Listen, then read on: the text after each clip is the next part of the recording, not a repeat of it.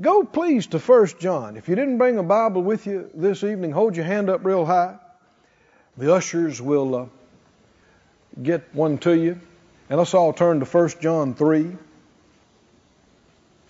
1 John 3. 1 John, the 3rd chapter. And the 14th verse. It says, we know. Don't you like that? Didn't say we think so. We wonder about it. We know that we have passed from death unto life. How do we know it? Not because your name's on the church roster. Not because you were sprinkled or dipped the appropriate way. How do you know that you have passed from death unto life? Because we love the brethren. Brethren means your fellow Christian, male and female. Now you're supposed to love the world too, but that's a different thing. You need to distinguish it. When the Bible says love your brethren, that he's not talking about the unsaved. You do care about the unsaved, but he's specifically talking about your fellow Christian. People say, well, we're all children of the same God. Not true. There are two spiritual families in the earth. Are you listening? We don't all have the same father. Jesus told some of the most religious people of his day, you're of your father the devil. Didn't he tell them? No. And unless you've been born again, you're not in the family of God. And God is not your father.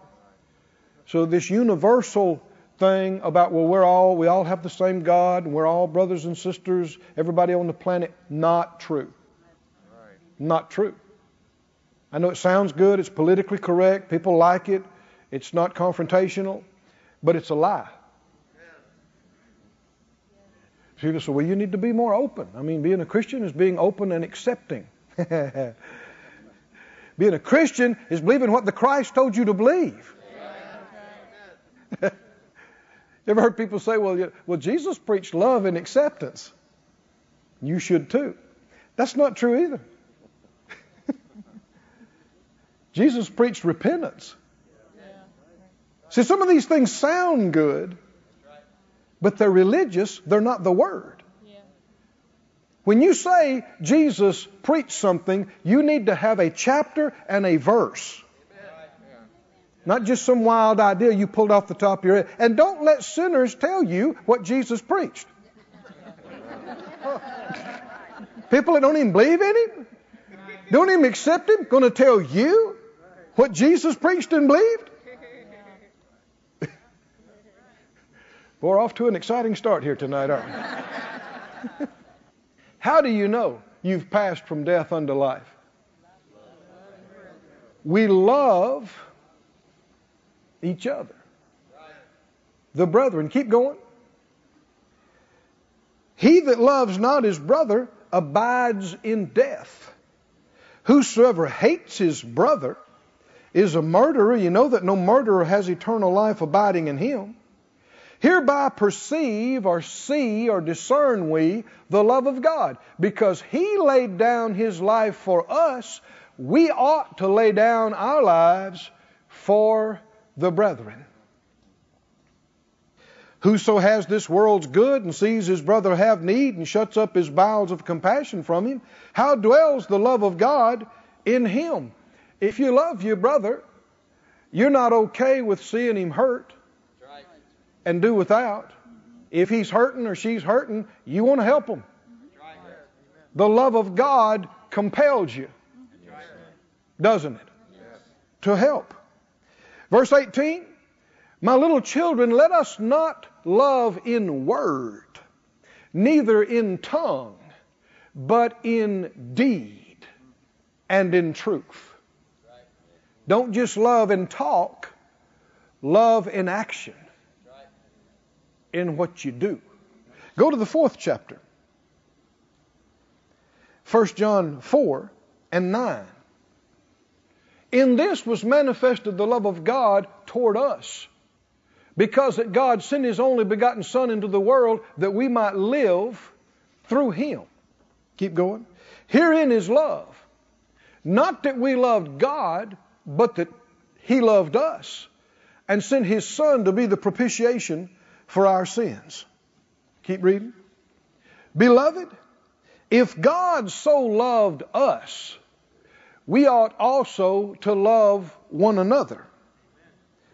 No man has seen God at any time. If we love one another, God dwells in us, and His love is perfected in us. Keep going. Hereby know we that we dwell in Him and He in us, because He's given us of His Spirit. Keep reading. We've seen and do testify that the Father has sent the Son to be the Savior of the world. Keep on going. Whoever shall confess that Jesus is the Son of God, God dwells in him and he in God. And he got through saying more than once that God is love, and so you're dwelling in love.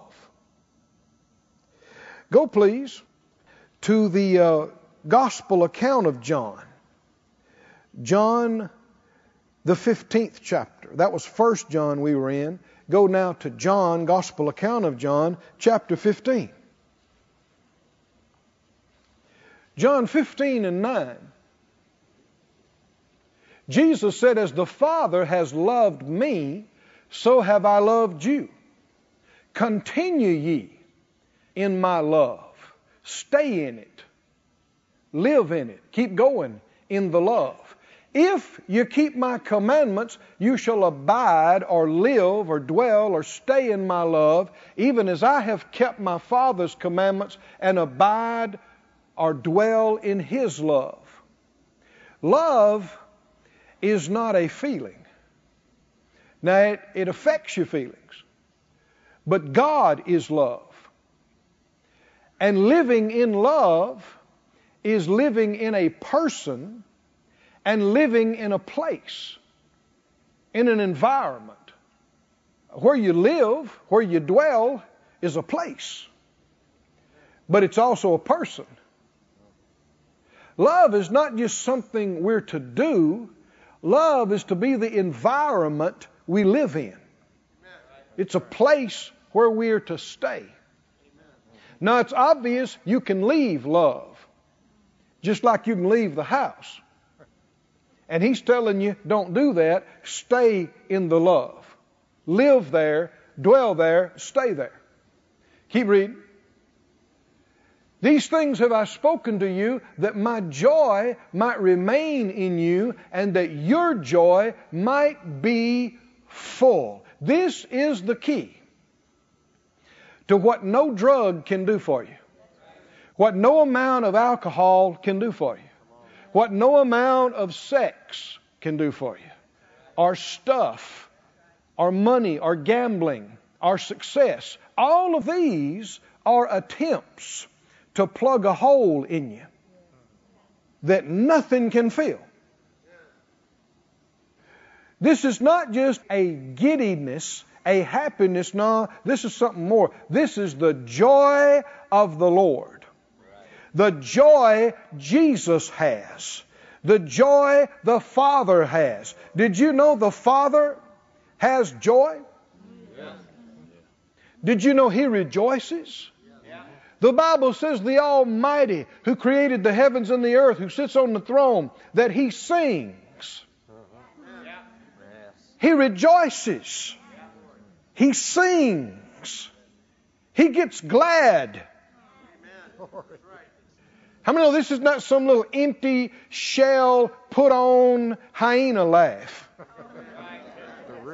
Some little tinny, giddy, ha ha ha, he he he.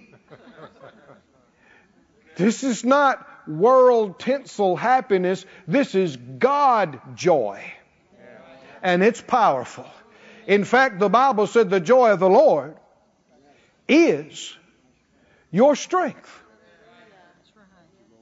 You want to be more than happy? You want to have fullness of joy. Everything people are looking for in accumulation, in addictions, in climbing the corporate ladder, trying to get the success. Everything people think will make them happy, if they get it without God, they find out immediately it didn't fulfill me. What else do I need? And it doesn't fulfill you and give you fullness of joy, because there's only one who can.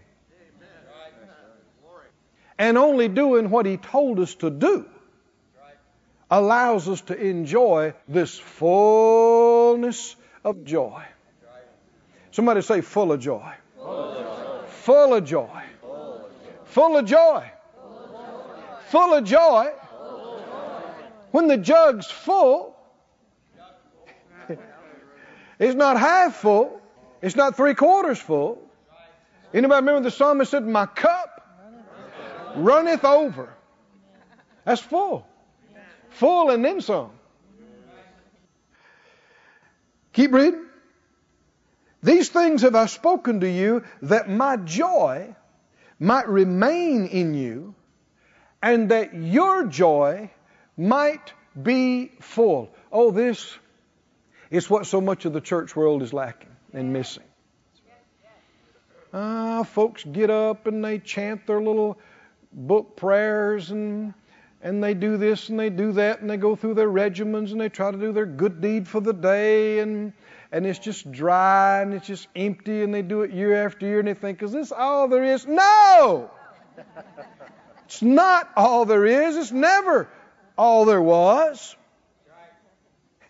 When we do what He told us to do, there is to us fullness of joy.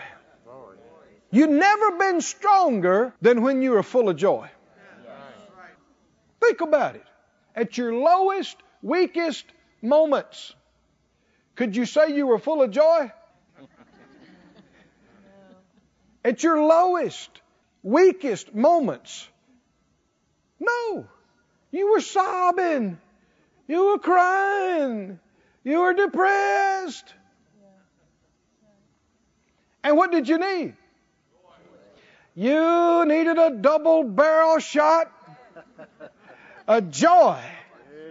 You need a good measure pressed down, shaken together, and running over.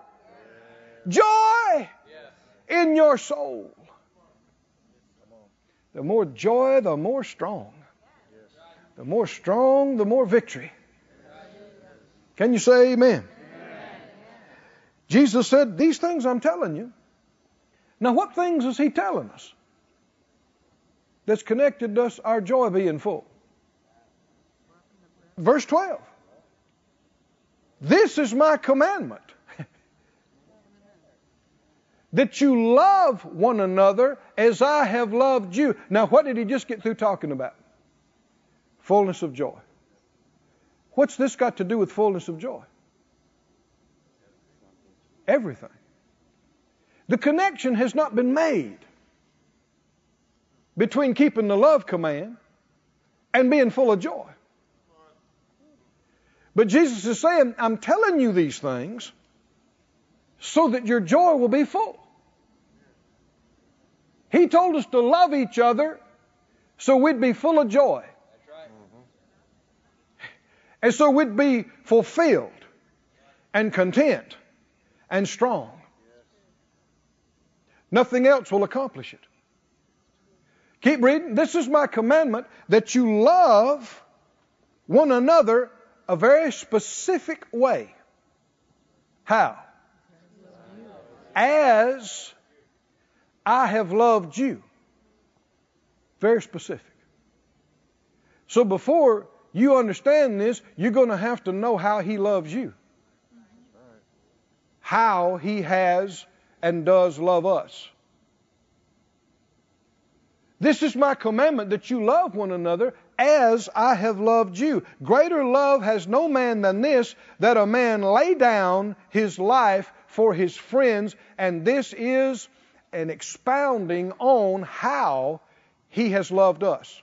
And we just got through reading the same thing that we in our text in 1 John. He said if He laid down His life for us, we ought to lay down our lives for each other. But when you hear that, is your first response, glory to God. Joy, joy. You see what I'm saying? We haven't made the connection. Lay down your life and be full of joy. The connection has not been, and there's a reason why the connection has not been made. There are, I don't know how many, believers who are not in church tonight.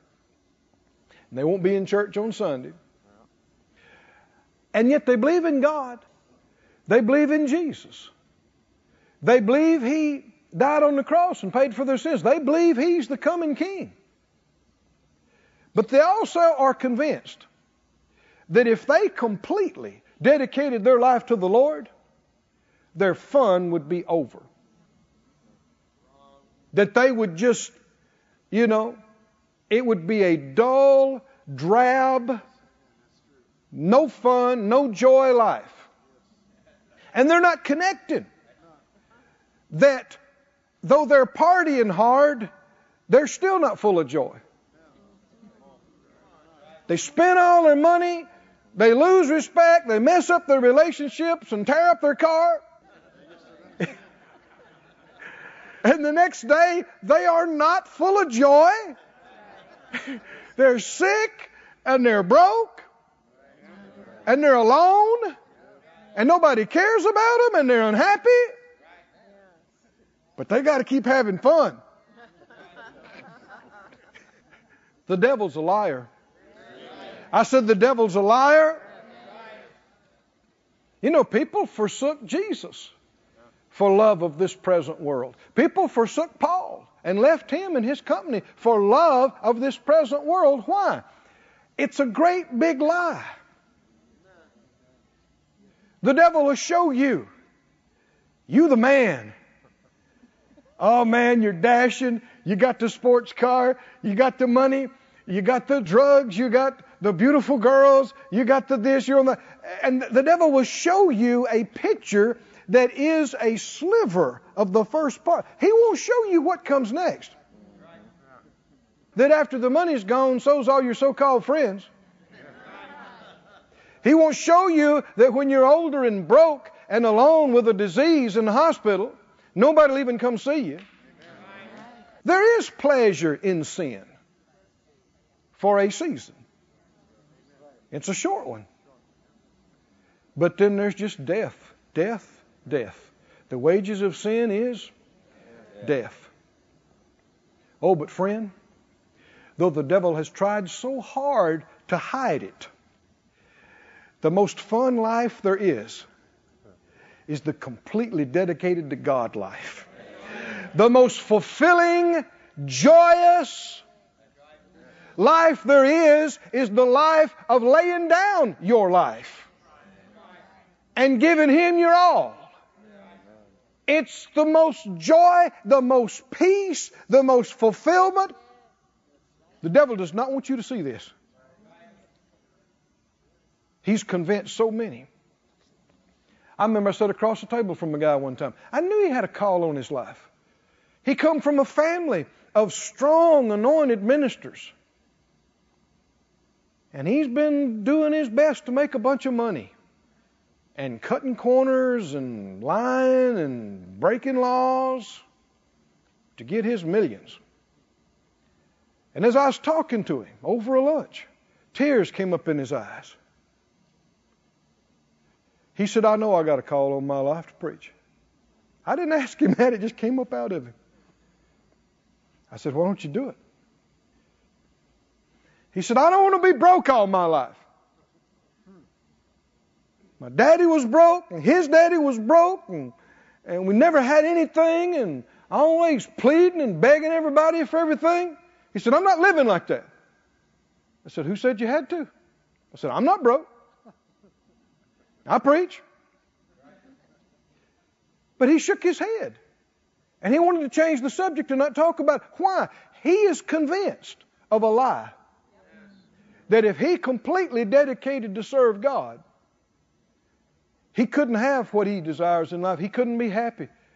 He wouldn't have anything or have his needs met, much less any abundance. And it's a big lie. I said it's a big lie. It's not the truth. The devil will try to convince everybody, in order to be happy, you have to look out for number one. You got to get what you want, what you need. You got to live for yourself. Look out for yourself. But it's not true. The more you look out for yourself, what did Jesus say? If you cling to your life, if you hold to that, you will lose it. It will slip through your fingers like sand. Oh, you might get a few things here and there, but it's not going to make you happy. You're not going to be satisfied. The key, according to Jesus, to being full of joy is what? Look at it again. Look at it again. Verse 9, let's back up. John 15:9. As the Father has loved me, that's how I've loved you.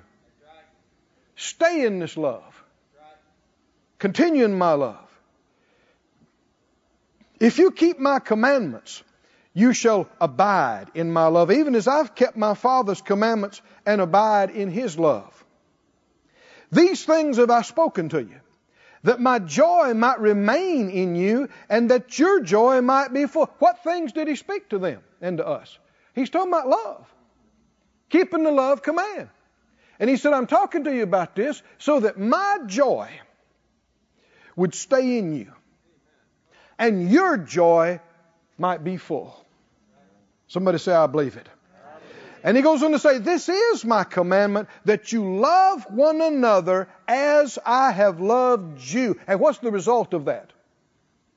Your joy will be full, according to Jesus. Greater love has no man than this, than a man lay down his life for his friends. That's how Jesus loved us. Back up to John 3:16. How did Jesus love us? How has God loved us? For God so loved. Now that word so literally means in this way.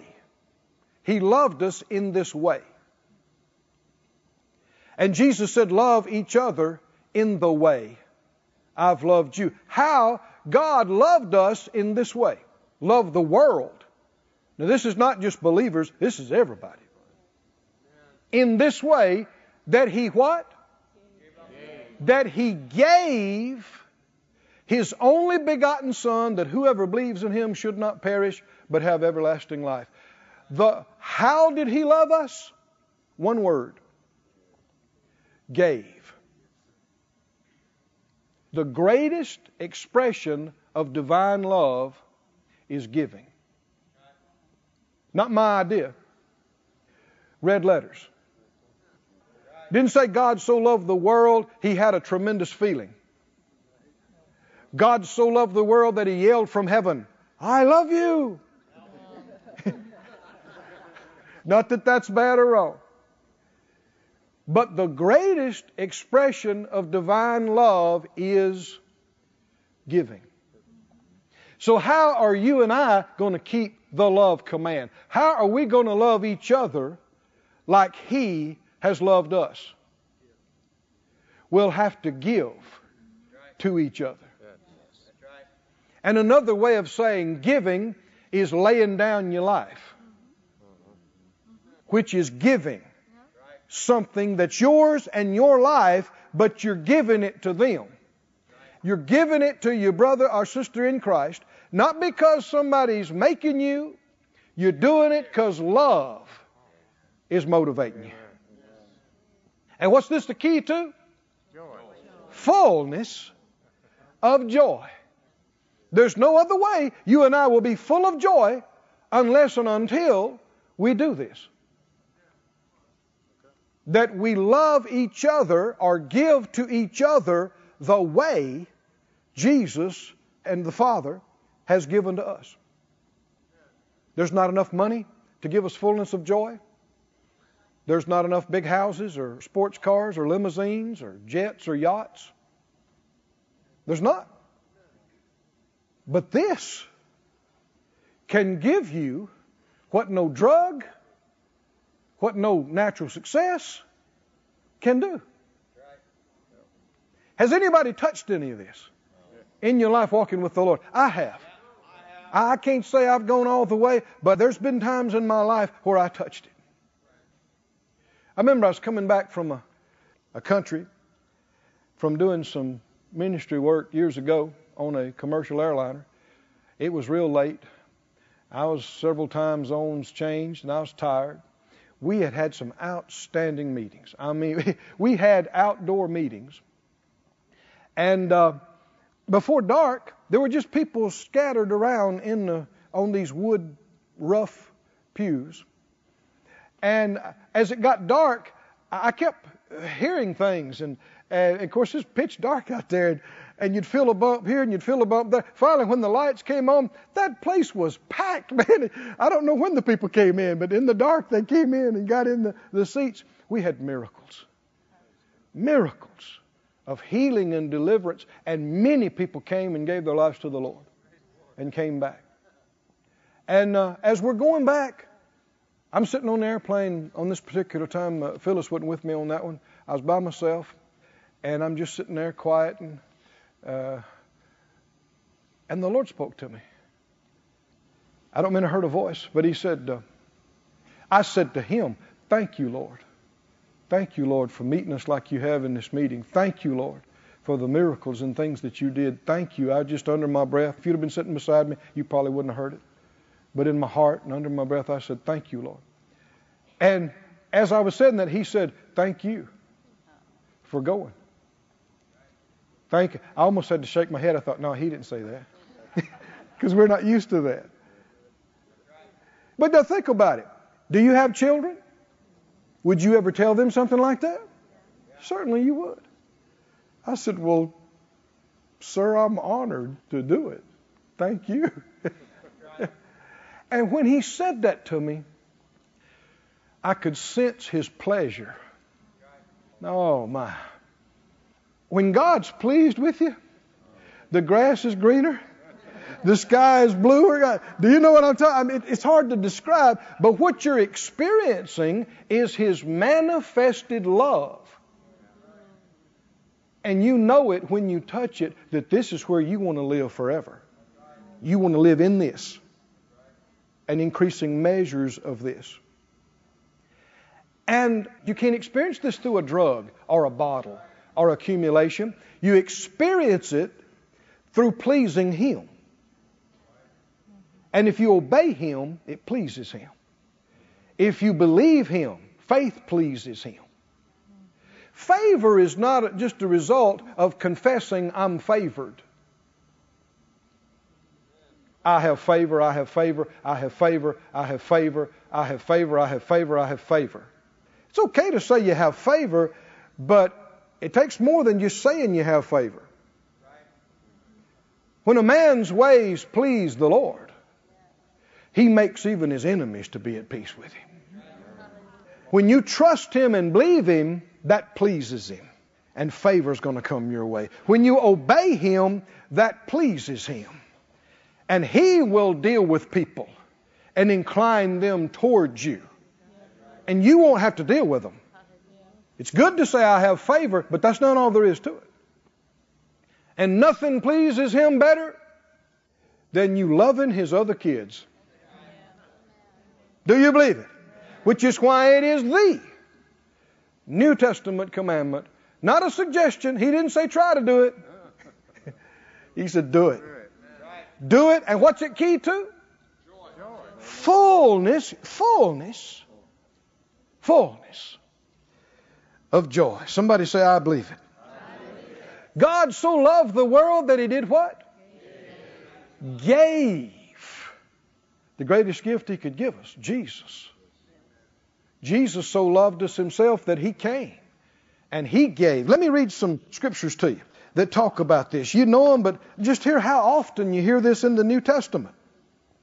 Galatians 2:20, He says, the Son of God loved me and gave Himself for me. Ephesians 5:1, it says Christ has loved us, 5:2, and has given Himself for us. Said out loud, He gave Himself for me. Ephesians 5:25, he says, Christ loved the church and he gave himself for it. Titus 2:14, he gave himself for us. 1 Timothy 2:6, he gave himself a ransom for us. What did he do? And that's another way of saying he loved us. How did he love us? He gave himself. How did he command us to love each other? Just like he has loved us. How did he love us? He gave himself for us. How do we love each other? We give of ourselves. If we're not giving of ourselves to each other, then we're not keeping the command. And we won't be happy. We won't be full of joy. And that'll be the thing that's missing. Go with me in the epistles here, please, to Galatians, the 5th chapter. Don't think this is too simple. Don't assume you already know this. This is something the enemy has worked very hard to hide from the church, to obscure. Because it is our witness to the world, and it is our personal fulfillment and joy. Are those two big things? Those are huge. If you have no witness to the world, and you're unfulfilled personally, your life's a mess, a failure. It's no wonder he's worked so hard to obscure this and hide this, confuse people about this. And of all the things, Jesus said, this is my commandment. This is it. And that all the law and prophets are summed up in it. He could have said a lot of things. But how many believe it doesn't get any bigger than the New Testament commandment to love one another as I have loved you? That's as big as it gets. In Galatians, the 5th chapter and the 13th verse, he said, brethren, you've been called unto liberty. How many believe the child of God's called to be free? Only use not the liberty for an occasion to the flesh, but what do you use your liberty to do? To serve. I'm set free so I can serve.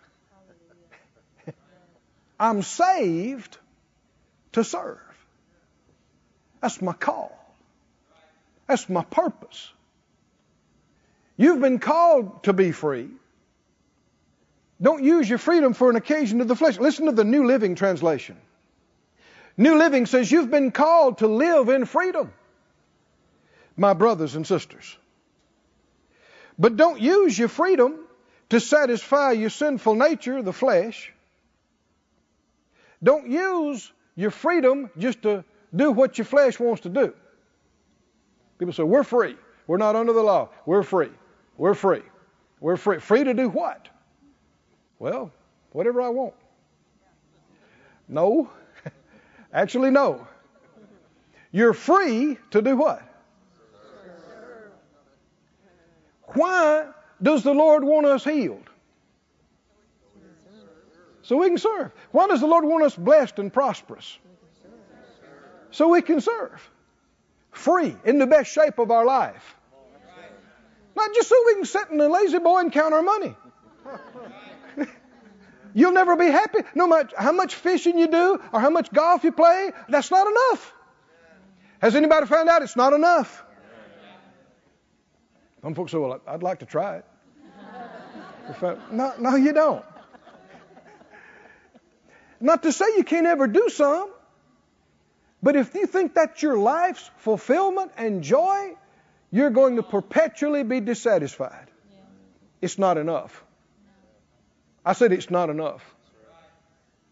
He said, you've been called to live in freedom, my brothers and sisters, but don't use your freedom to satisfy your sinful nature. Instead, use your freedom to do what?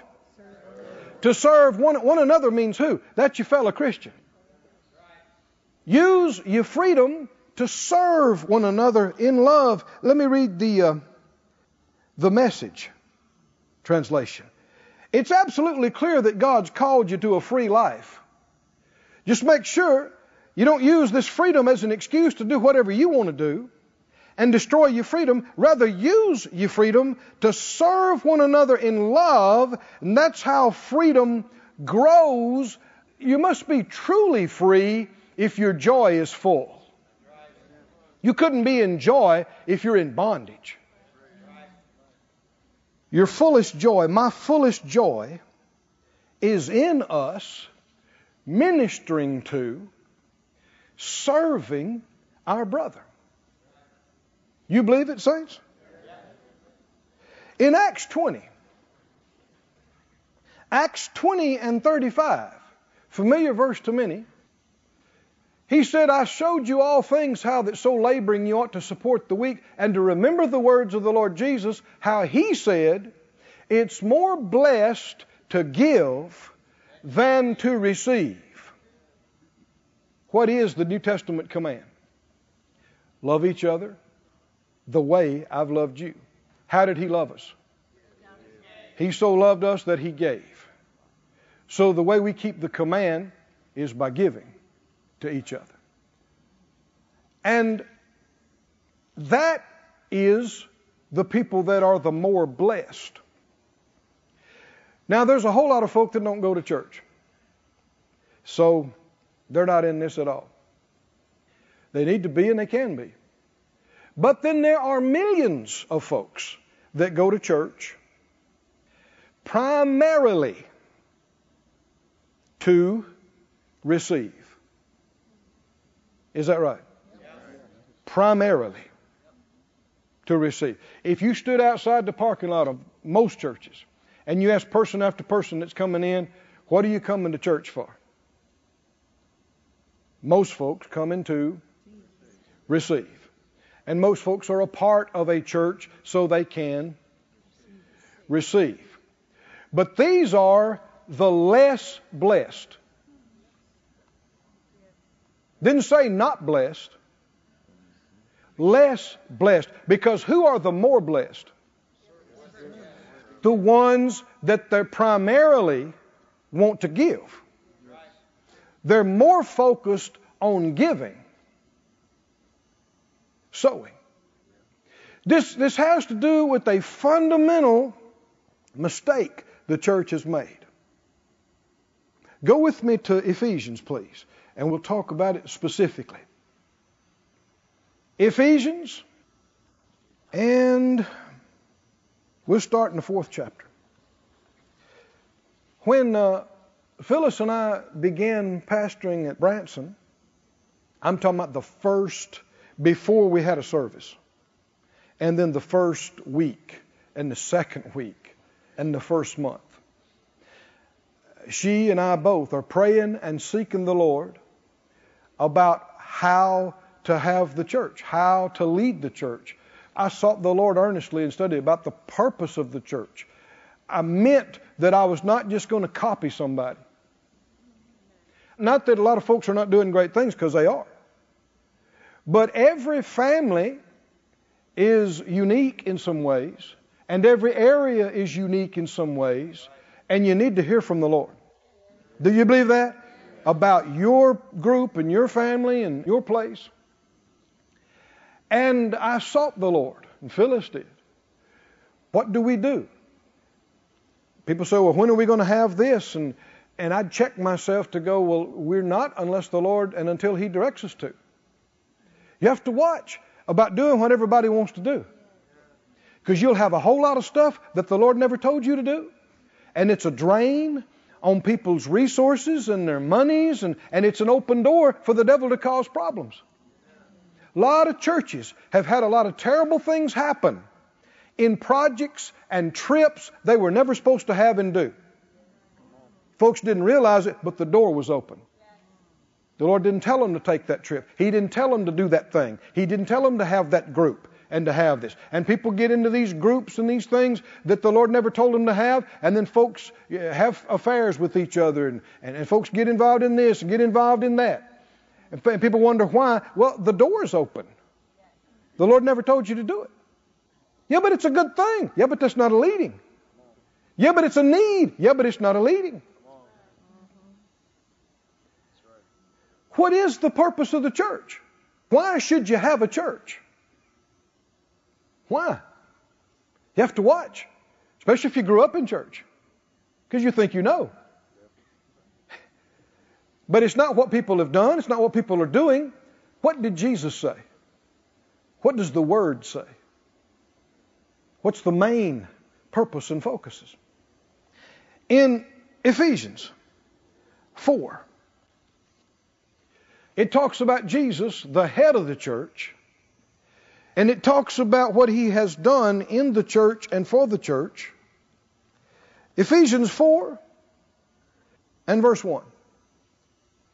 I, therefore, the prisoner of the Lord, beseech you that you walk worthy of the vocation wherewith you are called, with all lowliness and meekness, with long-suffering, forbearing one another in love, endeavoring to keep the unity of the Spirit in the bond of peace.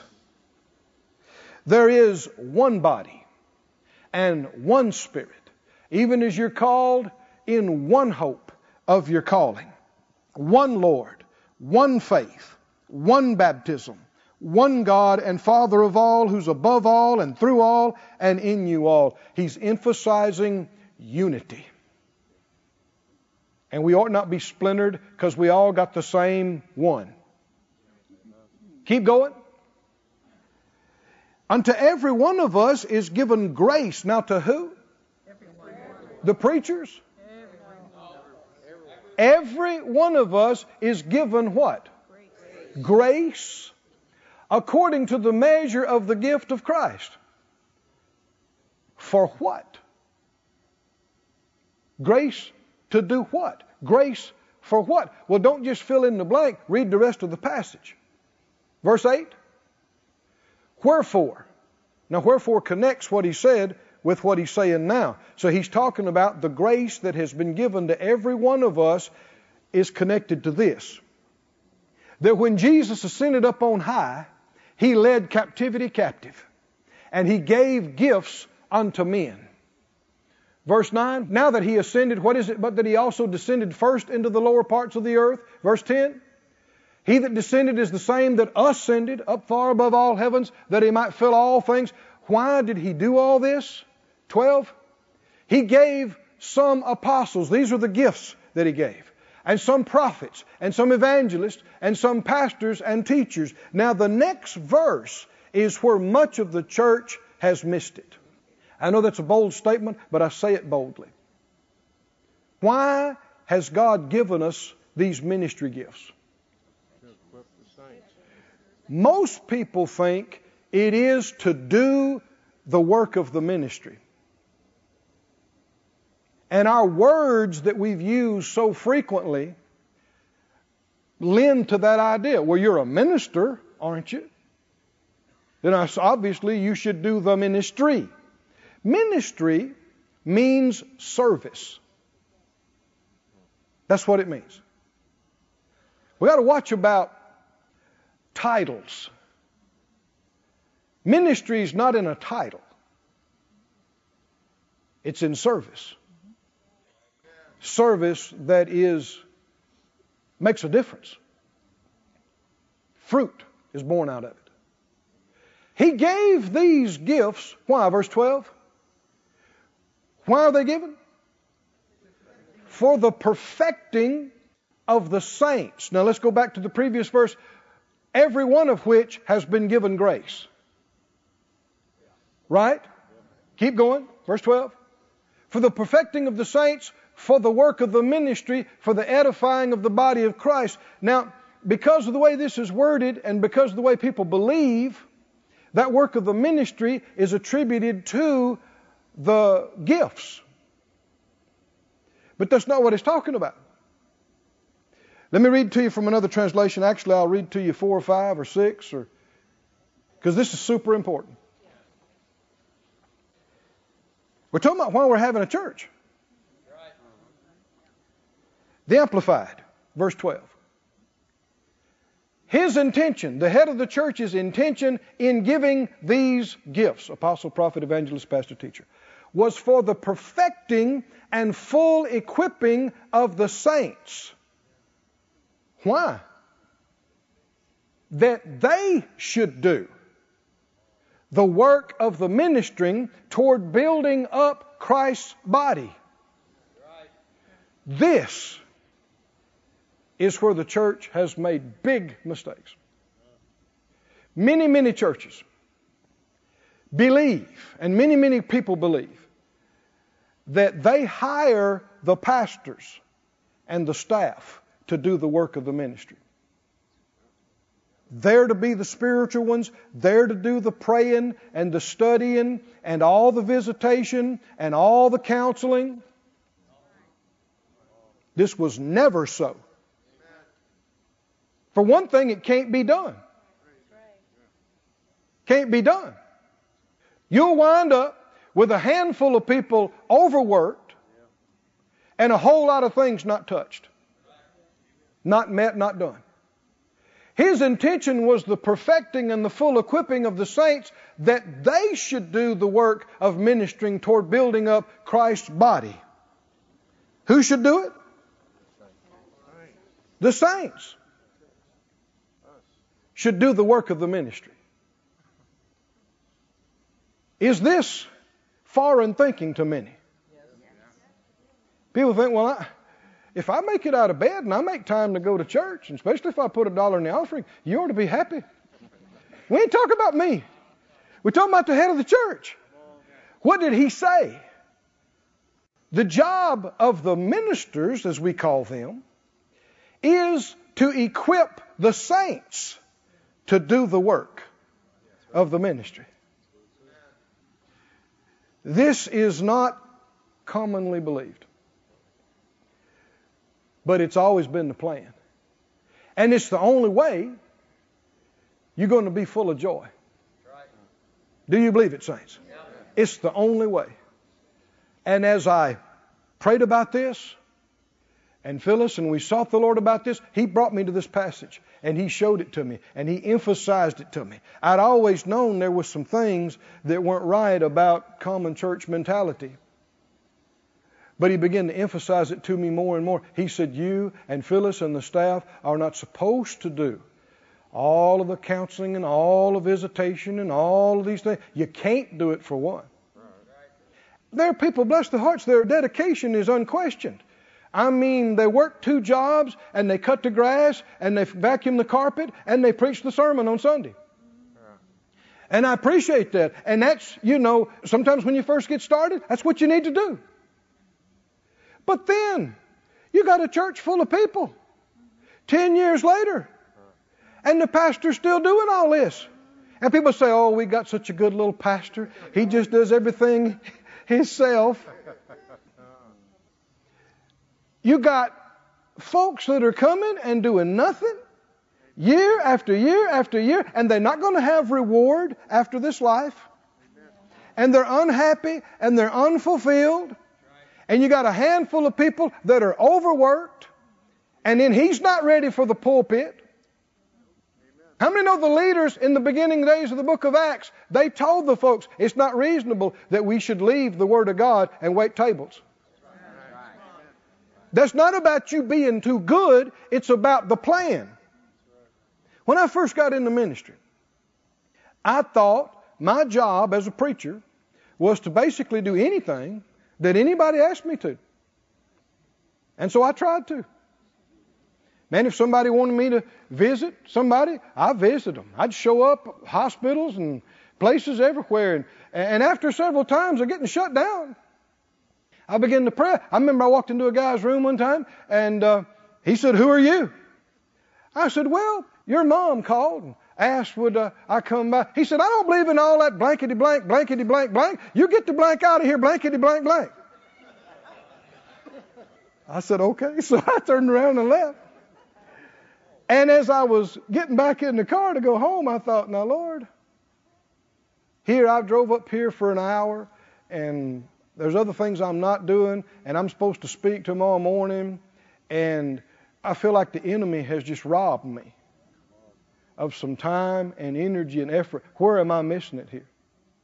There'd be other times people say, I'd like to talk to you. If I could get with you for a little bit. And so I did, and I did, and I did, and I did. And I had people sit and yak and tell me the most useless stuff for 2 hours. And then I'm supposed to get up and go preach and be spiritual. After hearing all that, and I realized the devil is robbing my time. through all this unspiritual stuff. Because I believed that old mentality of I'm the minister. I'm supposed to do all the work of the ministry, and that never was right. So you got a handful of people trying to do the work of the ministry, and you got masses of folks doing absolutely nothing. Only interested in receiving. Not keeping the love command. And very unhappy and unfulfilled and dissatisfied.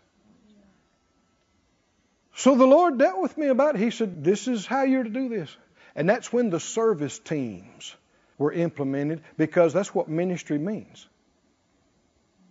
A lot of folks would call them ministry teams, but a lot of times when people start hollering, I'm a minister, it's more about a title or entitled. Service kind of brings it down home. Yeah. Don't you think? Yeah. Service. And so we began with the team leaders, and we began with the teams, and I began to preach about it and talk about it, and not just say, we need you, we need you. No, it's a matter of all of us finding our place and operating in our grace in the kingdom, and man, it began to blossom. And things begin to happen. And instead of a couple of people trying to do everything, our teams there in Branson and the ones here in Sarasota are you're already seeing some of this. We'll have somebody on a team have an issue or a problem, and a lot of times by the time we find out about it, the other folks on the team are already on the scene. And everybody's helping their own and ministering to them. And not only are they doing it, but they're getting the reward. And they're getting the experience, and they're getting the development. Can you see this, saints? Yeah. And they're also getting the joy. In many churches, pastors are hirelings. They're pretty much hired counselors that are replaced regularly just to shake things up. Keep things new. A lot of folks change pastors every year or two, whether they need it or not. Just keep things fresh, And they don't really have a pastor. The Lord spoke to my heart some years back. He said, many of my people are not getting the full benefit of the gifts I have given them. They haven't given them the place in their life. What are these gifts given for? What? Back up and look at it again. They're given for what? The New American Standard. Put that one up. The New American Standard, for the equipping of the saints, for the work of service, to the building up of the body of Christ. Now, a lot of folks don't like this. They don't. Millions of Christians don't want a church like this. Not going to go to a church like this. They just don't. They want a no-fault, no-responsibility church. They want to be told that no matter what happens in my life, it's not my fault. It's God's mysterious ways. No matter what doesn't happen in my life, it's not my fault. It's just God's will. We don't understand why. Zero responsibility. And expect you to do anything? Oh, no. If you can show up, that's great. But that's not going to cut it with the head of the church. When you stand before him, you can say, well, my preacher told me it didn't matter. Ain't going to cut it. Because you had a Bible. Right? And the Bible said, you've been given grace, you've been given gifts, and a command to do what? Love one another. When you get excited about serving your fellow Christian, you are about to break into an area that's better than you've ever lived. Do you believe it? It's growing up spiritually. Babies are naturally self-centered. I mean, if you're born again last week, well, we understand that. Pretty much all you're going to think about is what you need and what you want. And you need a baba and you need your diaper change. We understand that. That's okay. That's okay. But you've been saved 25 years, 35 years. And somebody slightly suggests that you might get out of the crib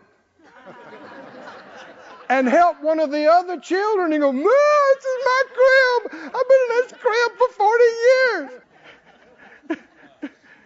You don't actually expect me to do something." It's not me. It's Him.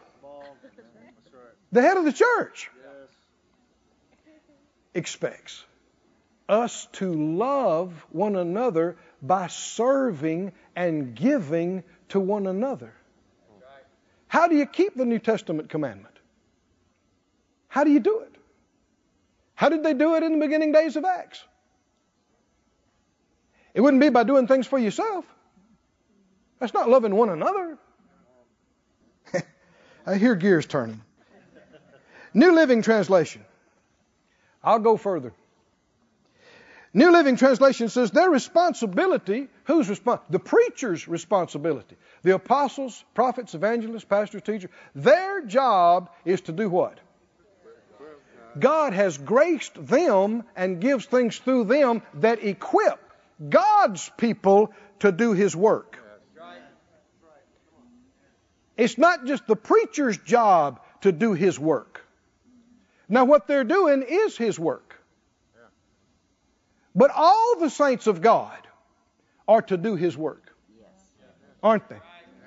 And the reason you come to church and the reason you have the anointing and the word and the ministers is so you get another piece. You get another part. You get some more light and you get some more anointing and equipping so that you can serve your brother. You can do something that benefits them genuinely. Do you believe this, saints? Then right now, everybody close your eyes. And if you're sincere, might raise one hand up in an act of submission and say out loud, Father God, I believe your word. Show me how to serve, how to give to, how to love my brother, my sister. In Jesus' name. Show me where to do it. Show me how to do it. How to use the graces, the gifts, the abilities you've put in me to love my brother, love my sister, build up the body, fulfill your will. In Jesus' name. Thank you, Lord. Thank you, Lord. Thank you, Lord. Thank you, Lord. Thank you, Lord. Thank you, Lord. Everybody wants to be valued. Everybody wants to be loved. Everybody wants to be ministered to. But as long as you focus on people loving you and ministering to you and helping you, you got no seed in the ground. We've got to forget about ourselves in that regard and begin to think about how can I encourage them? How can I make them feel valuable and loved and important? What can I do to help and assist them? And as you do that, you're getting seed in the ground, aren't you? You're getting something God can multiply and cause to come back to you. Can you say amen? Let me read this to you again. The New Living Translation said these ministers' responsibility is to equip God's people to do His work and build up the church, the body of Christ. Verse 16, He makes the whole body fit together perfectly as each part does its own special work. Did you hear that? As each part does its own special work. Can you see how many churches have got it wrong? A handful of people trying to do all the work of the ministry, and you got thousands of people or hundreds of people or whatever the church is that doing nothing except coming to receive. And then people not understanding why year after year the mass of folks in the congregation are unhappy. They're not developing. They feel like there's more because there is. Do you see this, saints? And you got pastors and leadership begging for, can somebody help? Can somebody do this? And are perpetually understaffed. Where the truth is, if God was their priority, and therefore the love command and loving each other was the priority, you should be able to say, we could use somebody to do this, and 100 people show up. 200 people are going, man, don't leave me out. Let me help. And you've just got masses of people involved. And somebody pulls up at the church, and 4 people surround their car and go, hi, how you doing? Can I tote your purse? Can I hold your Bible? I'll help you out. Let me have your coat. And instead of having a handful of people, you got people everywhere exhibiting love and grace and ministering. The saints building up the body. Can you see this picture, friends? As each and every part does its job, that's God's word translation, He makes the body to grow so it builds itself up in love. New Living Again. As each part does its own special work, verse 16, it helps the other parts grow so that the whole body is healthy and growing and full of love. Where that folks all over working and ministering to each other and loving each other and helping each other. It's not some utopian, fantastic ideal. It's God's plan for every church. Do you believe it, saints? Can we have it? I'm believing we're not going down. We're not staying where we are. We're going up. It's going to increase and multiply and multiply and multiply. And we'll have so many people serving on all the teams that you'll be chomping at the bit until it's your time to serve again. Instead of being overworked at every service. Come on, are y'all listening to me? Overworked, doing something all the time. It's not supposed to be that way. And it won't be that way. We can have faith for abundance in our finances, and we can have faith for abundance in the church. Said out loud, we will have abundance of people to serve in every area, on every team, at every service, at every season. Not just enough, way more than enough. Abundance, abounding, flowing over. Everybody serving, everybody working, everybody rested and happy and being fully equipped and receiving and serving. Hallelujah. Thank you, Lord. Lift your hands. This ministry has been brought to you today free of charge by the partners of More Life Ministries and Faith Life Church. If you would like to help send this word to others at no charge, you can become a word sender today. For more information, visit our website at morelife.org.